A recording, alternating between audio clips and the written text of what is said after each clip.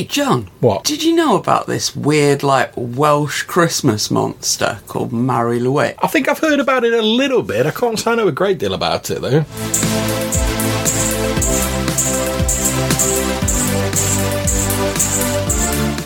Okay, so Hannah, I know you've researched the Mari Lwyd. I don't exactly know if I'm pronouncing it wrong. Hit us up, Welsh people, if we are. Yeah, as I understand it, there's different pronunciations of it all over Wales. Oh, in different regions. So I'm going to go with Mari Lwyd because it just about fits with my Midlands accent and I can say it. But yeah, we're almost certainly saying it wrong. Okay, so for the disclaimer, for the purposes of this video, we're going with Mari Lwyd.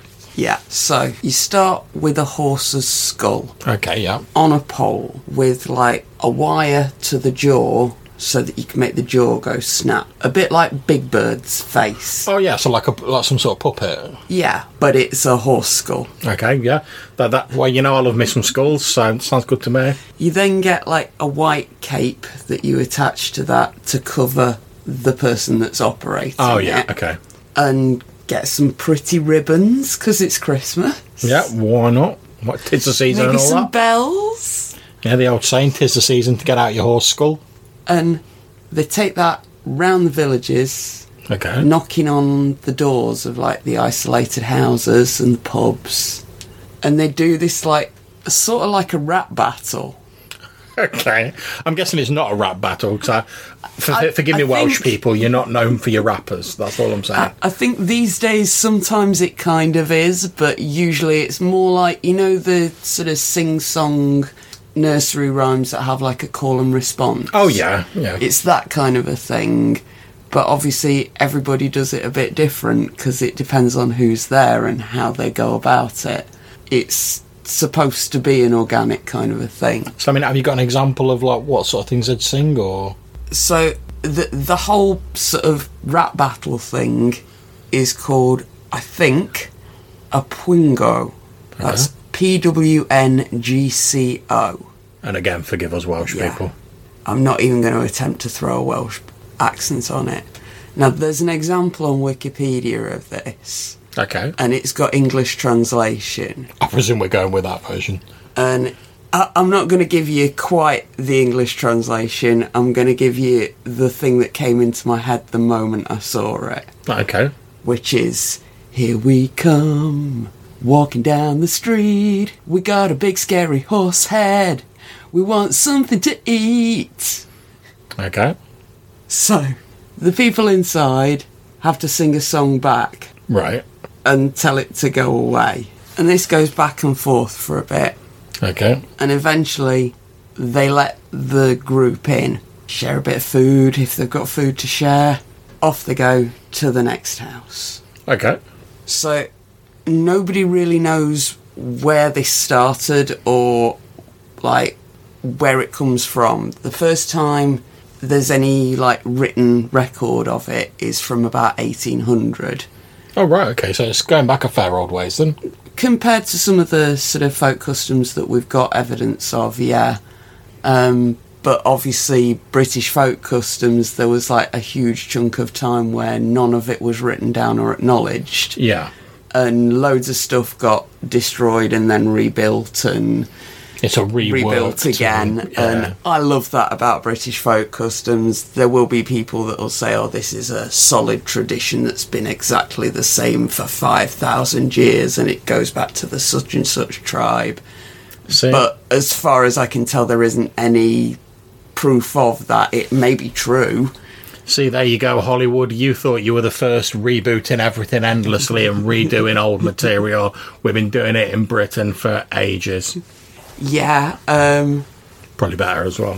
And we've been doing horrible things to people that aren't English for a lot longer as well. Wow, yeah, that is true, yeah. There's some theories that this comes from the Welsh famines when basically the English were taking everything the Welsh had got, much as we did to Ireland and Scotland. Yeah, yeah. Much as we then went on to do to the rest of the world. Yeah, we have got prior. But this fun little thing, nobody really knows where it's come from. one of my mates has a theory, and Okay. I'm going to share this theory.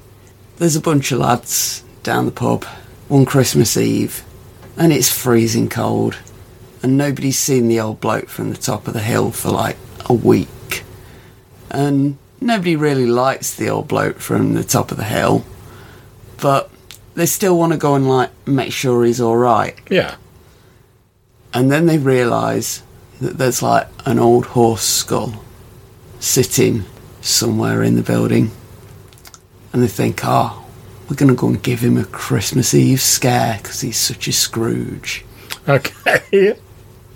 So they go up to his house and they rattle his windows and they sing a song, and he tells them to go do one, and they sing another song and ask to be let in. Maybe they've brought him something to eat. Maybe he's got loads of food and they need to ask him to share some round a bit. But in the end, he lets them in and they all share a drink together. And a few years later, you got gangs of people doing this, going round to check up on all the old folks, all the people that maybe don't go down to the pub, don't want to be in the village for whatever reason, but they still want to go and check that they're all right through the winter. So your friend's theory is it potentially will start off as like a bit of a prank, and as part of like checking up on isolated members of a community at a sort of seasonal time of year, very cold, like especially with older people, when you're a bit worried about and they want to have a bit of fun, and there's probably a bit of drink flowing as well. Yeah, that sounds reasonable to me. I like the sound of that. So yeah, crazy Welsh folk customs with its crazy morbid horse. Yeah. Is just the kind of thing that is ideal for D&D. Okay, so how so then? I mean, it sounds an interesting legend, but how does this connect with like RPGs? So, first up, you've got a ready-made monster there. There are already a couple of versions of it. If you just Google Mari Lwyd D&D, you'll be able to find them. Generally speaking, here's an undead monster. He's got a couple of singing powers. And a big horse head. A big horse head, and probably some powers related to, like, feast and famine or fertility in the land. Yeah, that makes sense.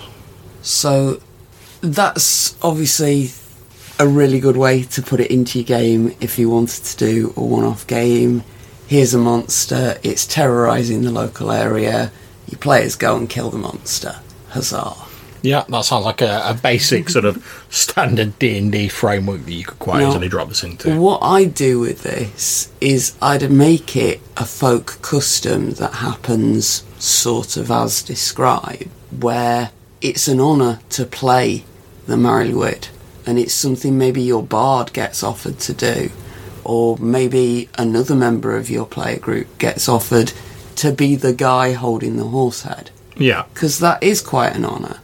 Tell you what, it might be an interesting thing to do as well. Like if you're playing in a game where sort of hiring like henchmen and stuff like that's a big thing, it might be an idea that if you do particularly well at it, maybe next time you hire some henchmen in that village, you get a bonus because they're like, oh yeah, you're that guy who sang that song at when you did the Mari Lwyd last year. It would be quite a fun thing for a player party to do, and obviously you'd have to add more to that adventure. Yeah. Maybe you also add in a Mari Lwyd monster that is an undead creature of famine that you have to go and destroy. Maybe you throw in something completely different. I'd love to see the Mari Lwyd versus Krampus epic rap battle, because that would be amazing. What about you? Well, I was thinking, I mean, obviously the tendency, as you're saying, the obvious tendency is to do it as an undead creature because it's got this big skull head. However, I also think you could do an interesting version of it if you did it more as like a fae sort of style creature, because they tend to be aspected with the seasons and stuff like that, which is what you're talking about, so like, powers of famine and feast and stuff like that. Definitely a winter spirit. Yeah, so I think, you could do it as like a sort of a winter fae that represents the sort of hunger that winter brings. The crops aren't available anymore. You have to sort of like scrimp and save, and you have to sort of like prepare for it, otherwise you could be in trouble. But also it represents the fact, like the good side, because if they don't tend to just be good or bad, they're sort of like both sides of the same coin. There's a bit of a duality going on there, but I won't go into that in this podcast. But it also represents, with the whole idea of like going out to check on the community, it represents the more positive side of those harsh times, with these communities sort of like pulling together and checking up on each other and making sure they sort of get through the winter as a community. One other thing you could possibly do is if you had it as a creature rather than just like a tradition, or maybe it's the creature that the tradition is based on, perhaps it is sort of like a sort of Fae style creature. They used to leave offerings for Fae and stuff like that. Maybe it does turn up and knock on your door and like ask to be let in and given some food, and if you like leave some food outside for it or whatever, you get certain benefits that help you through the winter. Or maybe if you don't leave stuff out for it, you get cursed, or there's some sort of negative effect that makes the winter harsher for you to survive. And I think that could be really cool for D&D, because as we were saying earlier, the tendency for sort of stereotypical D&D encounter is like, here is big monster, go hit it with swords. Whereas I think the benefit of these sort of like Fae / like traditional style creatures is often the legends that they're associated with mean that you could do so much more with them than just like, oh, this is a 3-hit pulling undead creature with some sonic attacks or whatever. Which is another thing I was going to say as well, because like sonic attacks, aside from bards, don't really tend to get used all that often. Well, yeah, obviously, I love to play a bard. She does, so she does. I do. So Fucking it struck me as something that's very specifically a bard monster. Yeah. That having a bard in your party would make all the difference in fighting it as a monster or in using it in any other way. Yeah, I mean, it's also, you could also do it as a sort of like, cause I like monsters where they have sort of like a well-defined weakness, and if you're like vampires, they're repelled by garlic or whatever. If you're like clever enough or canny enough to like investigate the monster a bit beforehand and do a bit of role play and a bit of investigation, you can potentially find out that weakness, and that gives you the tangible benefit if you've got an advantage when and if you do face it later on. So perhaps there's a specific song that, like, if it's sung, it like repels the creature, or maybe it appeases it in some way, and you can have quite an interesting sort of like investigation where like maybe this tradition's been all but forgotten, and for some reason this creature started materializing again, but like the old song they used to sing, no one really remembers it now, or they remember like a modernized version of it which doesn't really work, so you've got to go on like the quest to find like the original song sort of thing. That could be quite interesting. So there's a few ideas on the Mari Lwyd, a folklore-based tradition which you could easily interpret in a number of different ways to make it an interesting creature in your RPGs. So hopefully, in case this is the last episode we do this year, you will have an enjoyable Christmas, jingle those bells and all of that other good stuff. And if the Mari Lwyd does come knocking on your door, make sure you've got a few verses to sing, and probably not the crappy old like Christmas tunes that we get nowadays. So until we see you again, take care, stay safe, and whatever you're playing, have fun. Bye.